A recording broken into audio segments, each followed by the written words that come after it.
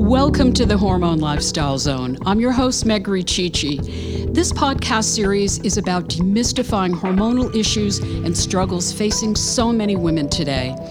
And I'm committed to presenting smart and insightful information, allowing you to make smart, insightful, and educated choices regarding your health, creating new possibilities that maybe at another time in your life could have seemed radical. Maybe today will be a 180 moment for you.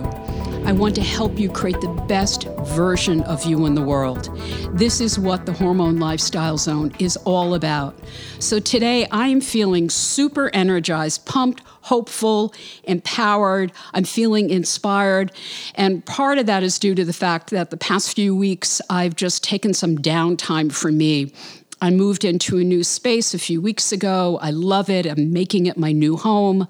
So I've been getting a lot of rest, going to bed at 9 o'clock at night and waking up at 6. I've been doing a tremendous amount of cooking, pampering myself, and I'm feeling so energized. I just needed to dial back. I've been really crazy for the past couple of years.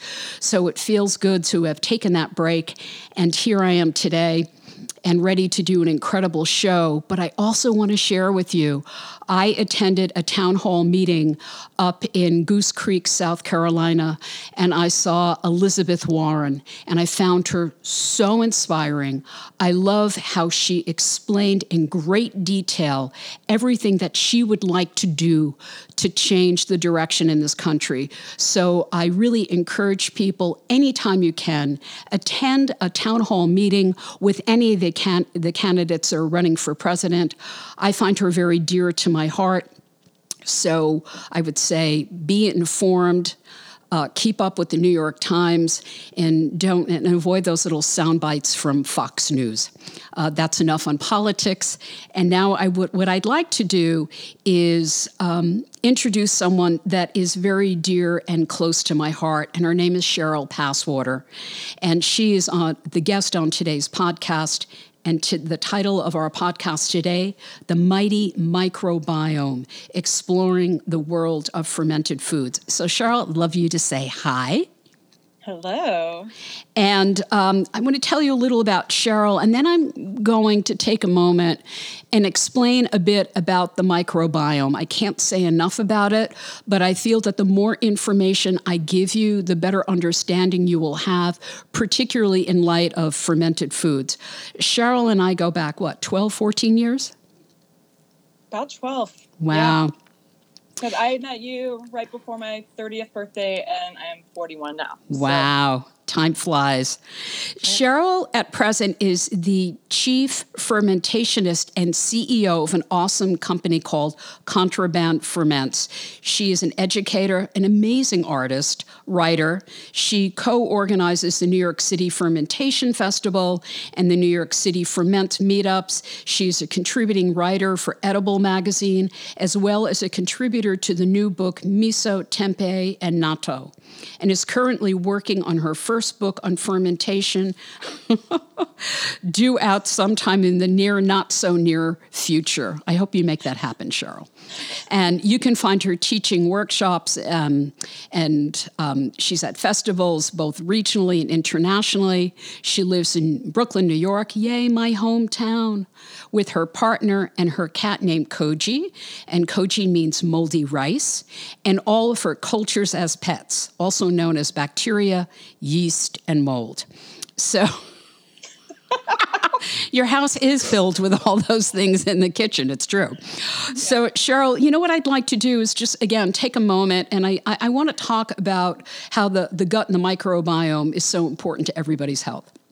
Mm-hmm. So the gut microbiome influences every aspect of our health, including, for example, our musculoskeletal system. So when I see people that are experiencing chronic pain in their muscles or their joints, or a chronic pain pattern that keeps reoccurring, I have to look at what's going on in the gut. A lot of times I will see acid reflux, maybe I'll see SIBO, small intestinal bacterial overgrowth, leaky gut. And I'll go into that in a little more in a while, but the gut is really the epicenter for everything. Your gut influences your hormones. So if you're experiencing PMS, hot flashes, polycystic ovarian syndrome, fibroids, or infertility, your hormones are influenced by the bacteria in your gut, because we are what we eat, assimilate, and eliminate. So your gut also influences your brain. It's not a separate part of your body. When we look at depression, anxiety, ADD, ADHD, we have to look at the gut. And if you'd like to hear about more of the connection between the gut and the brain and mental health, I did an awesome episode a couple ones back with Dr. Caroline Smythe, and the title of that is Lifting the Veil on Antidepressants, What Big Pharma Isn't Telling You. It's an incredible podcast, so please take a listen. But your gut is the epicenter because it houses 70% of your immune system. So what does that actually mean? Your gut associate lymphoid tissue, which is also referred to as GALT, lies just under the lining of the intestinal tract. And it has this amazing job of surveying material, coming across a gastrointestinal tract, and it identifies each organism as friend or foe. So the GALT will signal for antibodies and other immune responses because the lining of your gut is the barrier between you and the outside world. You are one big tube from the entrance of your mouth to the end of that tube being your anus. Nothing should ever escape that tube, and if it does, it can wreak havoc on your body. The mucus barrier between the GALT and the contents of the intestines can become compromised by the standard American diet, which is highly processed foods and carbs, and it's a diet not high in fiber. It's a diet that could excessive alcohol, proton pump inhibitors for acid reflux. It cancels out hydrochloric acid. It also makes it difficult for you to digest your food and leaves you more susceptible to bacterial infections such as H. pylori and SIBO. And also taking a lot of aspirins and ibuprofen and antibiotics and oral contraceptives can really impact the microbiome. And that barrier, that gastrointestinal epithelium, is 1 cell thick, and it prevents toxins and microbes and bacteria of undigested food from entering in your body. So when compromised, it can cause an array of symptoms. And this compromise is also referred to as a leaky gut. And you'll start seeing food allergies, environmental allergies, autoimmune disorders like Crohn's and lupus and Hashimoto's, and infertility and breast cancer and a variety of cancers and psoriasis. So a healthy person has about 3 pounds of 500 different species of good bacterial flora in the gut. And again, your gut microbiome defines you and nearly every aspect of your health. So Cheryl, let us take the deep dive in the plunge into the world of bacteria. And, I would love for people, I want to know how, and I want you to share with everyone how you got into fermentation and your healing journey, because it's an extraordinary story. Yeah, wow. It's a long story, but I guess kind of the quicker version of this. I think as all stories have, there's a longer history and then becomes a longer history than you probably realize. But for me, I think the sort of big turning point was when I was in graduate school, and even before I was in graduate school, I was just having lots of colds and sinus infections, and I developed asthma as an adult, which was a little weird. And I even remember being like in middle school and elementary school and just always feeling like I had these nasty colds. But this was like kind of new level. And, even going through my 20s, I had shingles at 24 years old. I just kind of kept having, things that now I look back and I'm like, oh my God, my immune system was like screaming, help me. Right. And then, fast forward, in my late 20s, I went to graduate school and I did my dual master's degree, and I finished up school, and about 6 months from finishing up school, my body just sort of crapped out.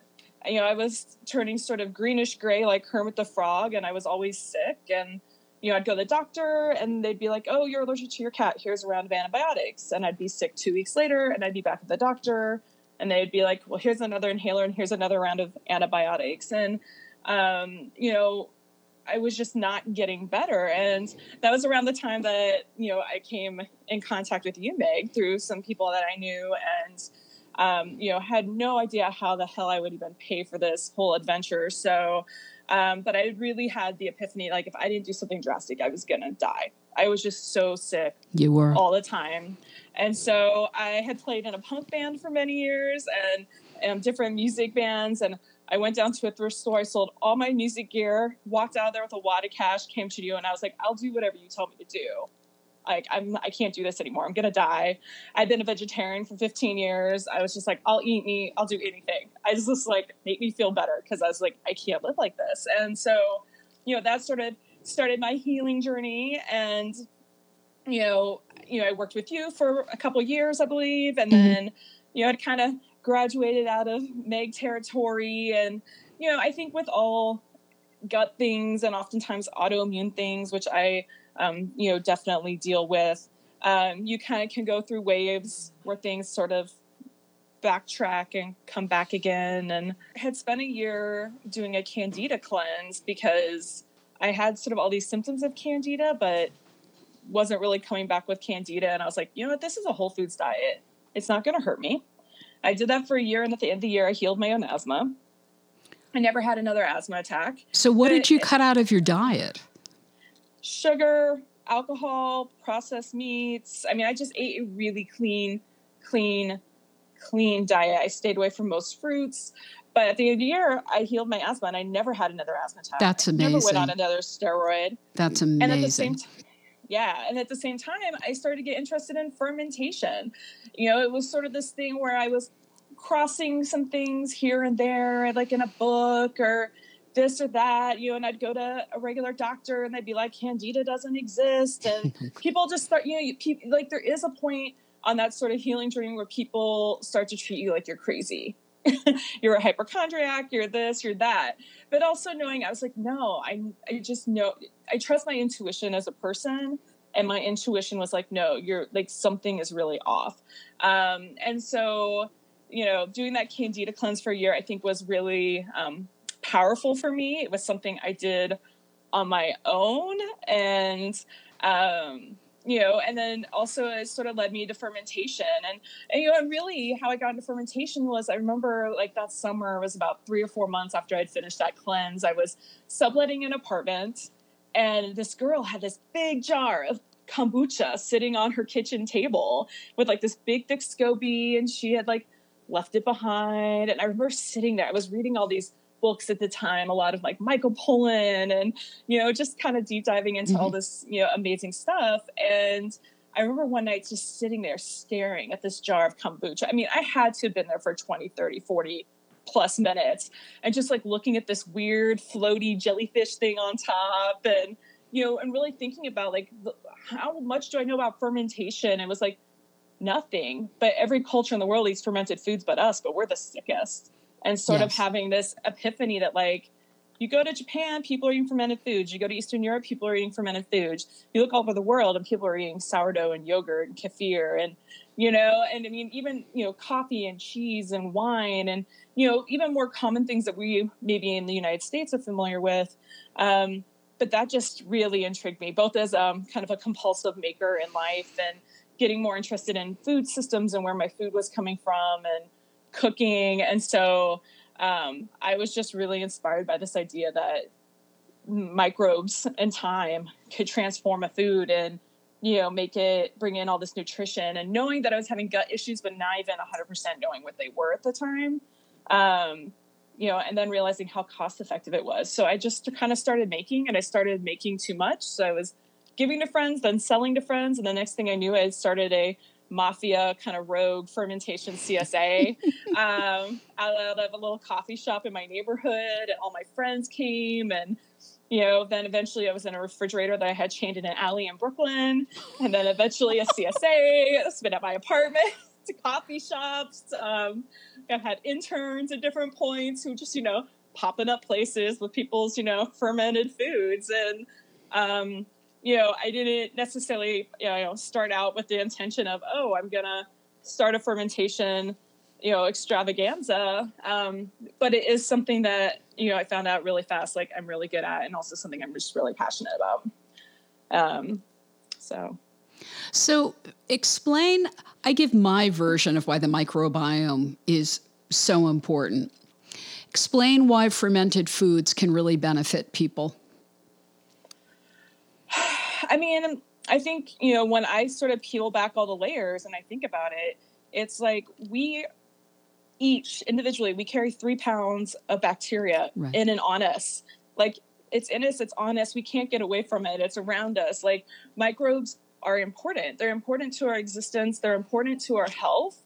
I'm a big believer that, fermented foods are not a cure-all. I occasionally get people that come to class like, so if I eat fermented foods, like everything's just going to get better. And it's like, well, no, not necessarily. But that fermented foods, help to balance out our intestinal tracts and, what's going on in our bodies. I like to sort of think of fermented foods as, or microbes, as superheroes versus the villains. It's like Batman and Robin versus the Joker and the Penguin, right? And that if we don't, if we don't fuel our bodies appropriately and we're not getting those microbes, then, the villains win. We don't want that to happen. So, part of eating fermented foods is bringing in those microbes not just into the system, but also those microbes help to support the immune system. The gut and the brain are fully connected. And that's one of the things that we definitely know. So, there's many reasons to do it. I mean, and then there's also things like preservation, getting through the seasons, that I can make a bat, this is the perfect time of year to make sauerkraut.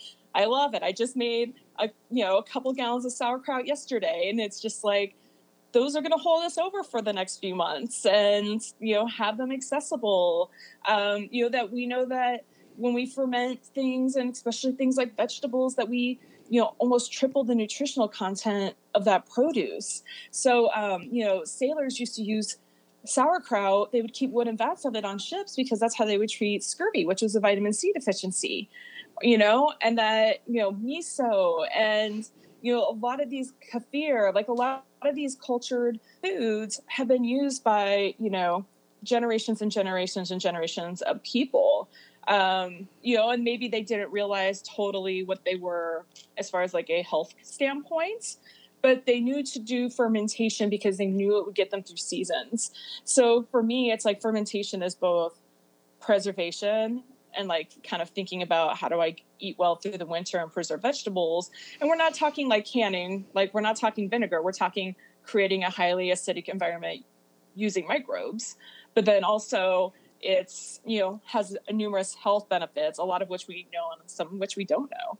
Well, what I find interesting, this is an important time of year where people get colds and flus and ear infections. Mm-hmm. And I'm actually seeing it a lot sooner down here than I usually do. And people say, so-and-so, my office, everyone in my office has a cold.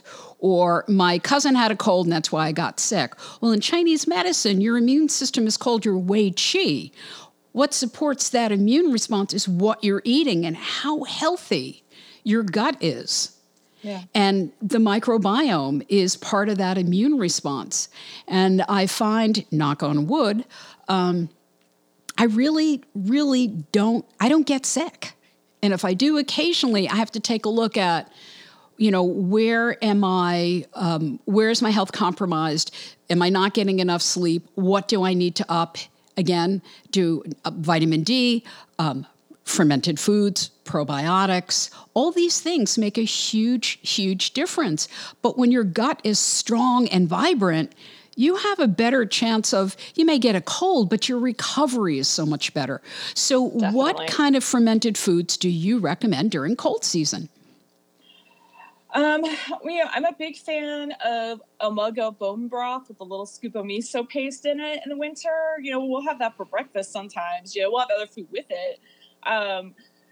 So definitely that, little fermented vegetables, And what kind of fermented vegetables? Make believe, well, actually, there will be listeners that know nothing about fermented foods. So if you can break it down a little more and explain, I think it'll be helpful, because everybody just thinks of it as like sauerkraut and maybe a little kimchi. A lot of people even don't know what kimchi is. And kimchi is actually really good for sinus infections and lung. Yeah. Well, it's that heat. And that's, I'm a big believer, and just for immunity in general, it's like, yes, sauerkraut. And I relentlessly get people who come to me in workshops and they're like, but I don't like sauerkraut, Cheryl. But really, I'm like, they've only had vinegar kraut that's been canned. And then they have real lacto-fermented sauerkraut, and they're like, wow, this is amazing. But also fermented carrots, fermented beets. You can get a Russian drink called beet kvass, which is kind of a tasty beet drink. Kimchi, obviously from Korea, and there's white kimchis and there's red kimchis. And, to me, it's like, I like to think about sort of, the body as getting a diversity of microbes is really important. So eating lots of different kinds of fermented foods. But then also it's like, and you'll agree with this because Chinese medicine, but it's like, it's going into fall and winter. Our bodies are getting cold and kind of wet. And it's like, things that are heating up our bodies. So if it is some kimchi or fermented hot sauce, or it, is, bone broth with miso in it, or, you can, putting some miso paste on fish and baking it, or, there's a million things that you sort of do. And so, this is definitely the time of year where I'm like, the more you can warm the body, the better. And B, the sugar consumption, I don't get it. It's like we go, when I look at things, I'm like, oh, so we go from Halloween to Thanksgiving to Hanukkah, Christmas, New Year's. And it's just like sugar, sugar, sugar, sugar, sugar. And then it's like, well, no wonder we're all sick. Yeah. And I think the amazing thing about fermentation is fermentation can also help to reduce sugar cravings, and it helps to crowd out that bad stuff. So to me, it's like even more of a reason to be eating fermented foods, and, not just year round, but in the fall, in the winter, and having a little bit, every day or most days, because it's helping also, not that I'm saying you should go and pound a bunch of sugar, but it is helping to sort of keep, different things in check, whether that is sugar cravings or whether that is the immune system, or, helping to crowd out the bad funky things that are flying around out there and that we're all sort of taking in. And, it's really sad, but Americans probably have the least diverse microbiota in the world. Oh, yeah. I'm not surprised. Because our diet is so limited. We don't have enough of those prebiotic foods. And people are like, well, what's a prebiotic? Well, for a probiotic to grow, you've got to fertilize the gut. So prebiotics are like onions and leeks and asparagus and bananas and, legumes and nuts and potato starch or cold potato salad. But here's something that's interesting. Those are the foods that are going to give people gas and bloat when they have something that's called SIBO. And SIBO is small intestinal overgrowth. And basically, your small intestine is supposed to be pretty clean. And when you have SIBO, what happens is the small intestine houses less than 10,000 bacteria per milliliter of fluid. The large intestine houses at least 1 million. So the small intestine is really incredibly important, because your small intestine isn't the epicenter. It has billions of healthy bacterial organisms that kill off other bad bacteria. It helps you digest your food. It produces immune molecules. It produces vitamins. It's cancer prevention. Has cancer prevention compounds, and it helps to regulate your hormonal metabolism. So how do we get, small intestinal overgrowth? Standard American diet, sugar, processed foods. And what I have to do is is to address that. A lot of times mainstream will use antibiotics, but that doesn't usually resolve SIBO. You have to look at botanical antimicrobials like oregano and thyme and berberine. And for a while, have people avoid those quote unquote prebiotic foods and fermented foods because you don't want to feed any type of bacterial overgrowth. I kind of, my analogy of it is, it's kind of like Chinatown moving to Little Italy. And they're like, I can't find my rice. I can't find my miso. How am I supposed to make a good dinner? There's only like mozzarella and pasta. I'm very confused. So you want to make sure that everybody's kind of like has their community of food in their designated neighborhoods. So it keeps everyone at bay. It keeps everything in balance and at peace. I'm not talking about people. I'm using this analogy in terms of food. So it's a good one. Yeah. It's true. So, and 80% of people that have irritable bowel syndrome have SIBO. So I say a lot of times, let's clean up your gut. Let's get rid of that overgrowth of bad bacteria, or just, it's not even bad sometimes. It's just an overgrowth of bacteria from the large intestine that's infiltrating into the small intestine that just shouldn't be there. So cleaning that up, then introduce fermented foods. Mm-hmm. Yeah, absolutely. I mean, anytime somebody comes to me and they say I have SIBO or I have C. diff, I'm always like, and pause on your fermented foods. Mm-hmm. It's just a pause, right. And you rebuild, heal up a bit, get your nutrition up. You're going to do a bunch of other things, and then we're going to come in and we're going to play Pac-Man, and Pac-Man's, nom, nom, nom, nom, nom, and the ghosts are the bad guy, and they're sort of, eating all the dots, and they're sort of repopulating, the gut. And so it's, the gut is sort of this, it's sort of like a trickery in a way, when you kind of think about it. And I've gone through similar things, even with myself, where it's like I didn't have SIBO, but I kept having waves of, different stuff, and it was not, it kept coming back negative. And, when I went to a GI for like parasites and H. pylori and different things. And then about a year ago, I had my GI mapped, which is a way more comprehensive test. And when my test came back, what are the things that came back positive? H. pylori and parasites. Oh, wow. Yeah. And I had probably, one of my parasites was salmonella, which you could get from who knows what. And then the other one I probably picked up in Southeast Asia when I was there like 3 years ago. And so teaching. And so, and the reason I probably got parasites is because my HCl was low, yes. And I didn't know it was low, and it was probably low for being a vegetarian for many years, or it may have been low for other reasons. And so, it's like, I think the gut is sort of just, I feel like I'm never bored by kind of this discovery of, what we know about it, what we don't know about it, what we're still figuring out about it, and that each of our microbiomes and our internal systems are totally different. What works for one person doesn't necessarily work for the next person, and that's okay, and so it is sort of this, sort of fascinating adventure. So what would you recommend for the average person? How do they start introducing fermented foods? Because sometimes it's a slow process, because at first your body is like, oh my God, what is this? And they get kind of gassy and bloaty, and then they acclimate to it. Yeah, I always tell people, go slow. If you're new to fermented foods, just, maybe have a little bit, every other day or every day. If you feel like you're, going to the bathroom a lot, or you're getting sort of gassy or bloated, slow your roll a little bit. Microbes are powerful, and that introduction of them, depending on what your gut system is, everybody's reactions can be a little bit different. I think what's amazing is, like, in parts of the world, like, some people are 70% of their food a day is fermented.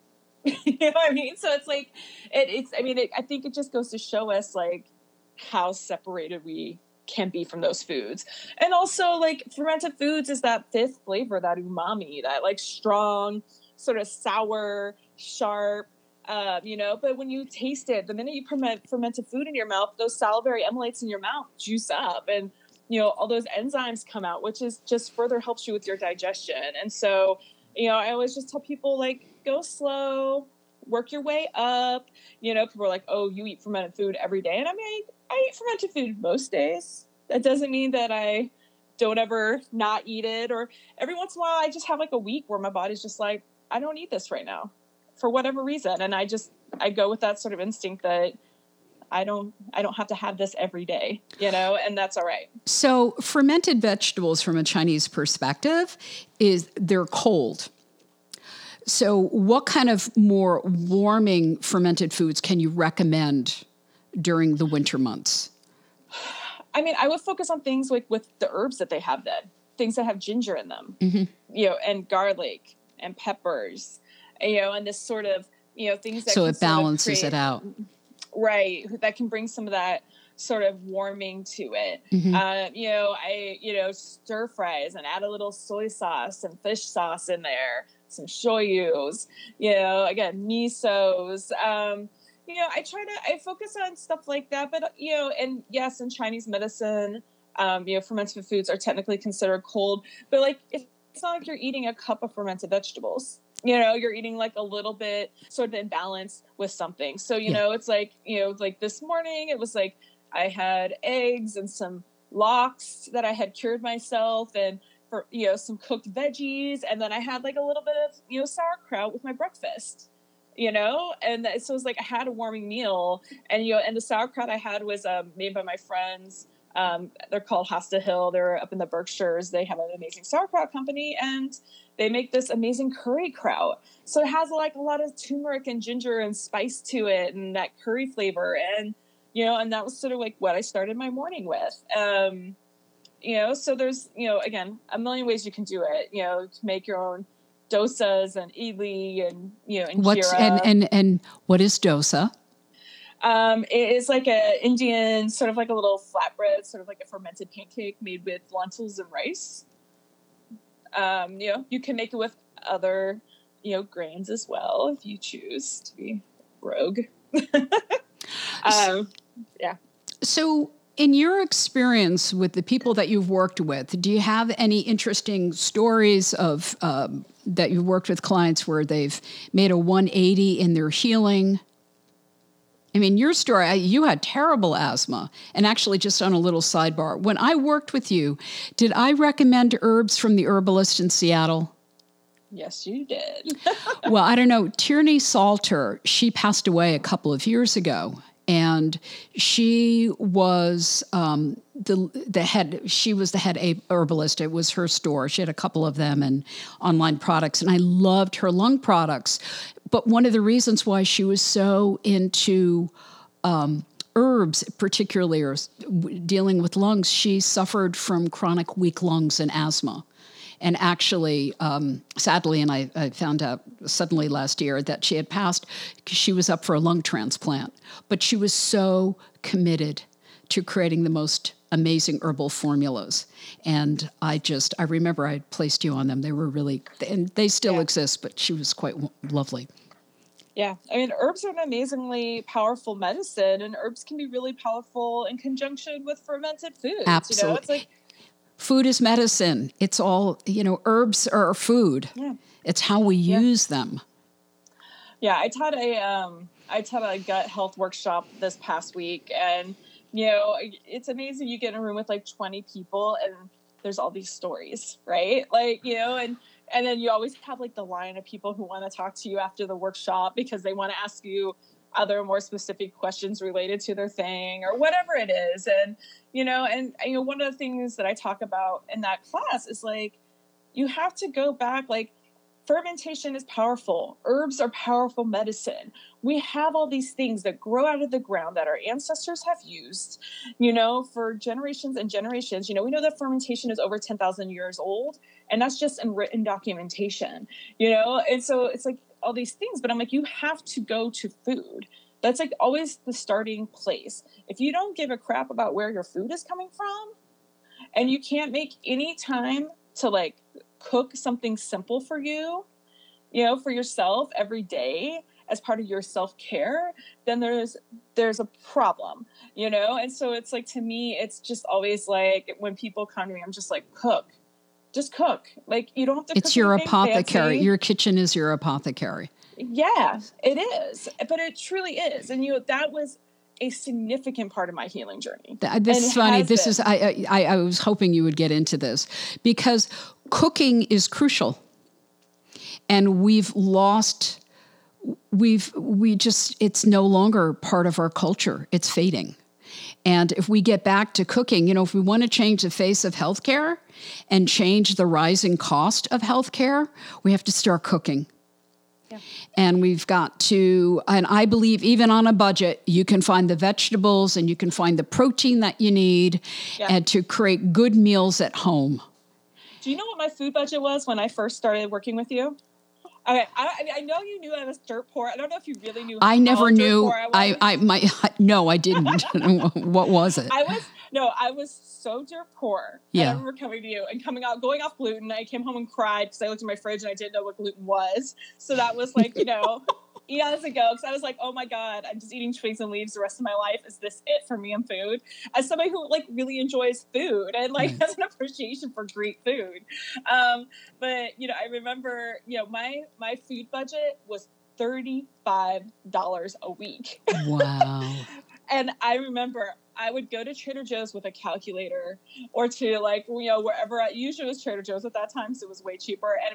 And I would have it calculated down to the last penny of what I could get. It was always what are the absolute cheapest vegetables I can buy that I can have? And it was great, carrots, zucchinis, I had it down to such a fine art of going and being all right, if I'm going to get this one certain protein, then I have to figure out how to get a cheaper protein.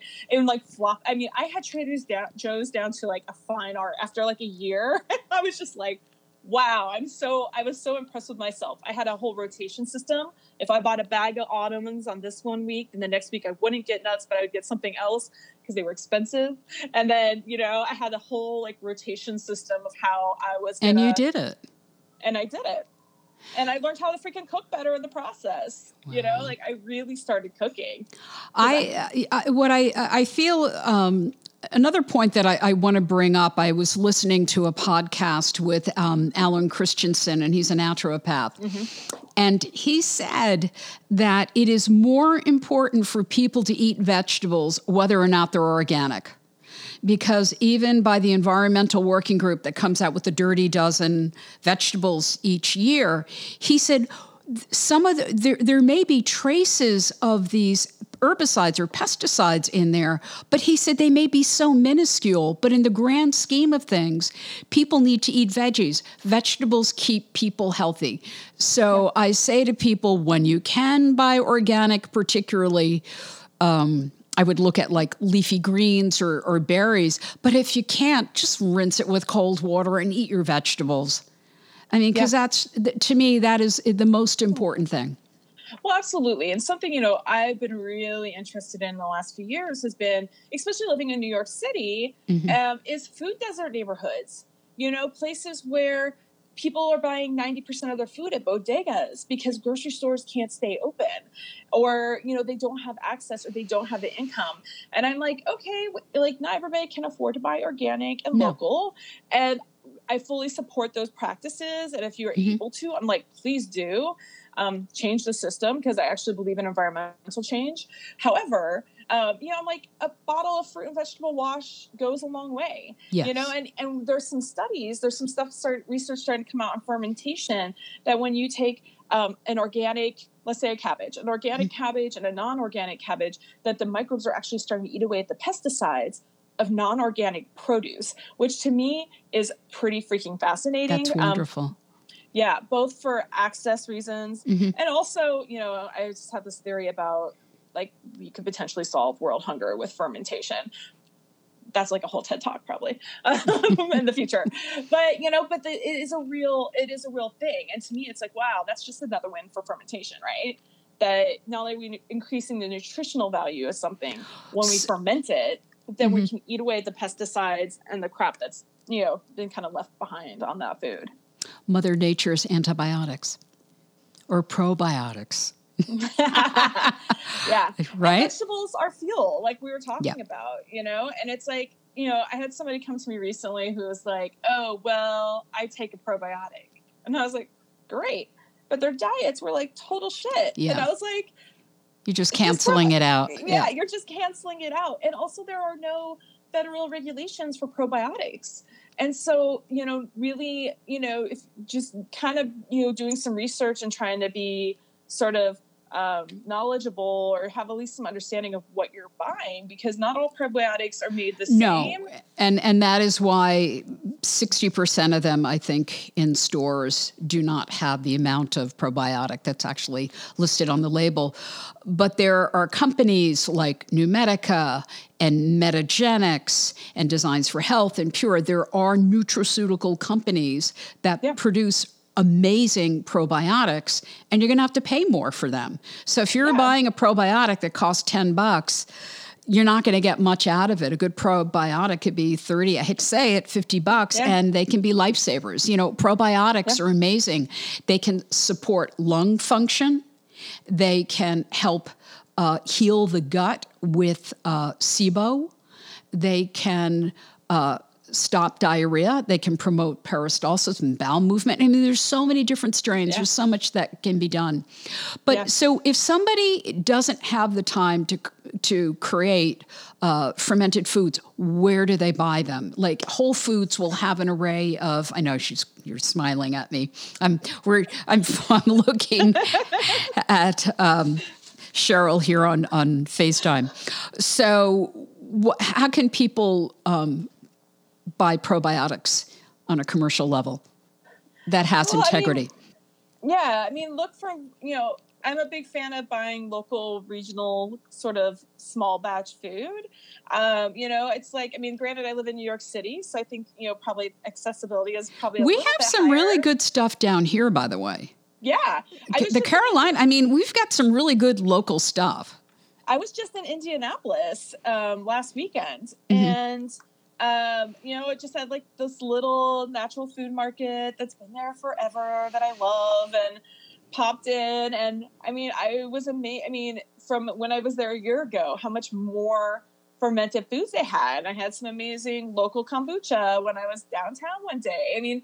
It's like little health markets, but I'm amazed. Like, even here on the East Coast, it's like, it's Whole Foods and it's food cooperatives, and even like a lot of regular markets. Like even one of the bodegas in my neighborhood has a bunch of different fermented foods sort of stocked. And, so I think it is like, sort of Googling fermented foods in your area, or, farms. A lot of times if you go find a farm or a CSA, people have fermented foods for access. And so there's a lot of ways to get them. And, I think the thing is, it's like, if you don't want to make them yourself, there's absolutely nothing wrong with buying and supporting like small commercial companies who are making, cultured foods. And you're going to find those things in the refrigerated section at a store. You're never going to find them on like the bottom shelf. They're always going to say, live, raw, probiotic,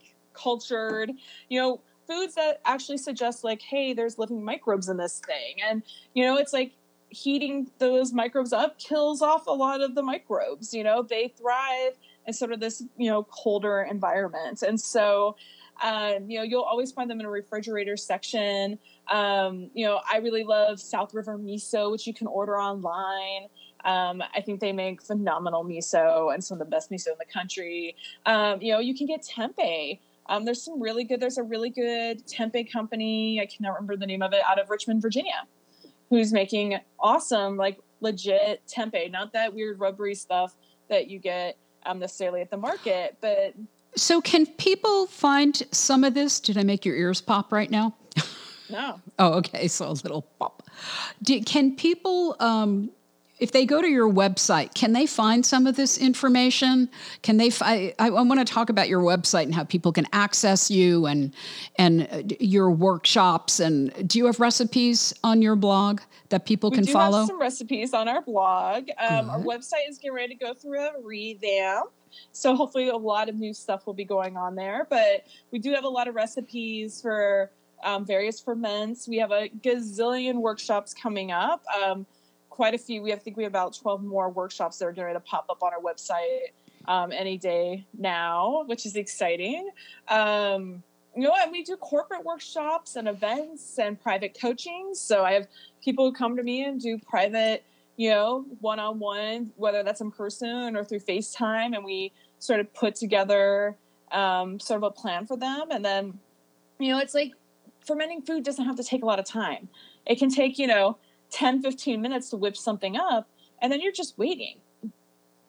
Fermentation is about two things. It's always about the right food in the right environment. And then you just wait. And as long as you do those two things, you're most likely to be successful. And that's something that I spend a lot of time debunking in my workshops, is people come in and they're scared of the idea of growing bacteria. They think it's going to be really hard, and it's not. And, they think that it's going to be time consuming, and it's really not. It's just pushing your patience button and being like, so I'm going to wait for this thing to start a party inside a jar. And then how long does that usually take? I tried to make kimchi a few years ago, and it was really bad. I tried a couple of times. I don't know what I did. I was like, I am not successful at this. Kimchi, it could take 1 to 2 weeks, depending on the temperature outside and the humidity, depending on, a lot of different factors. Kimchi is sort of a little bit finicky. There's a couple things like soaking it in a saltwater bath and making a paste, and things that a lot of times I find people try to skip when making kimchi, and then they say their kimchi turned into a disaster. But also, like, just because mold grows on something doesn't mean it's bad in fermentation. Almost always I'll be like, scrape it off till you get to something that looks good. And then, sort of smell it, check it, taste it, you're good to go. And that's sort of the magic of microbes. I was just telling my class the other day, I threw away so many gallons of sauerkraut in the early days because I kept getting what's called calm yeast. And I didn't know it was calm yeast, and I thought it was bad. And turns out it's not bad at all. And I was like, I still mourn like these early days of sauerkraut, batches of sauerkraut. I was like, in my heart, I still years later feel like saddened about like the sauerkraut sacrifices that went in the garbage. So funny. So what I would, how can people reach you and Speak. www.contrabandferments.com, or also on Instagram and Facebook. You can email us at info@contrabandferments.com. And I'll also include your information on the description in the podcast. So can we do a workshop together in New York? Hell yes, let's do it. I want to do something this winter. I'm serious. I would love to do something with you. Yeah, I want to make it happen. I think it's important. Maybe we can get you down here too. Heck yeah. Let's do it. Okay. So do you have a closing statement or something you want to share with people? No, I think that fermentation is really, it's simple. And if you can get sort of past the idea that it's microbes, that bacteria is sort of the shining star, if you can kind of brace like this sort of ancestral thing that's been handed down to us, then it's going to be really simple. And, just because it's different doesn't mean it's bad. I think it's really important. People are always like, Cheryl, what do you do? I'm like, I'm an artist and a fermentationist. And they're like, what is that? And I'm like, I grow bacteria in food. You know what I mean? And people think that's like this weird thing, but I'm like, but it's not weird. People all over the world have done it forever. So, baby girl, I am so glad you could join us today. This was really informative. It's so good to see you. Yay! And again, I will include all that info about Cheryl's website and how you can reach out to her and do workshops, because she really does awesome stuff. She's a great teacher. So next week's podcast, I am going to have Kim Richardson on. He is the pharmacist at Pitt Street Pharmacy. He does bioidenticals, and we're going to talk about bioidenticals and menopause. I am looking so forward to that. So if anyone out there has questions, I would love to hear from you. If you'd like to work with me, reach out at megrichichi@gmail.com. And if you would like to subscribe, rate, or review this show, go to Apple Podcasts or Spotify or wherever you can get this podcast. And until we meet next time, take good care. And it's important to know that you are mighty awesome, and give birth to you because you rock the world.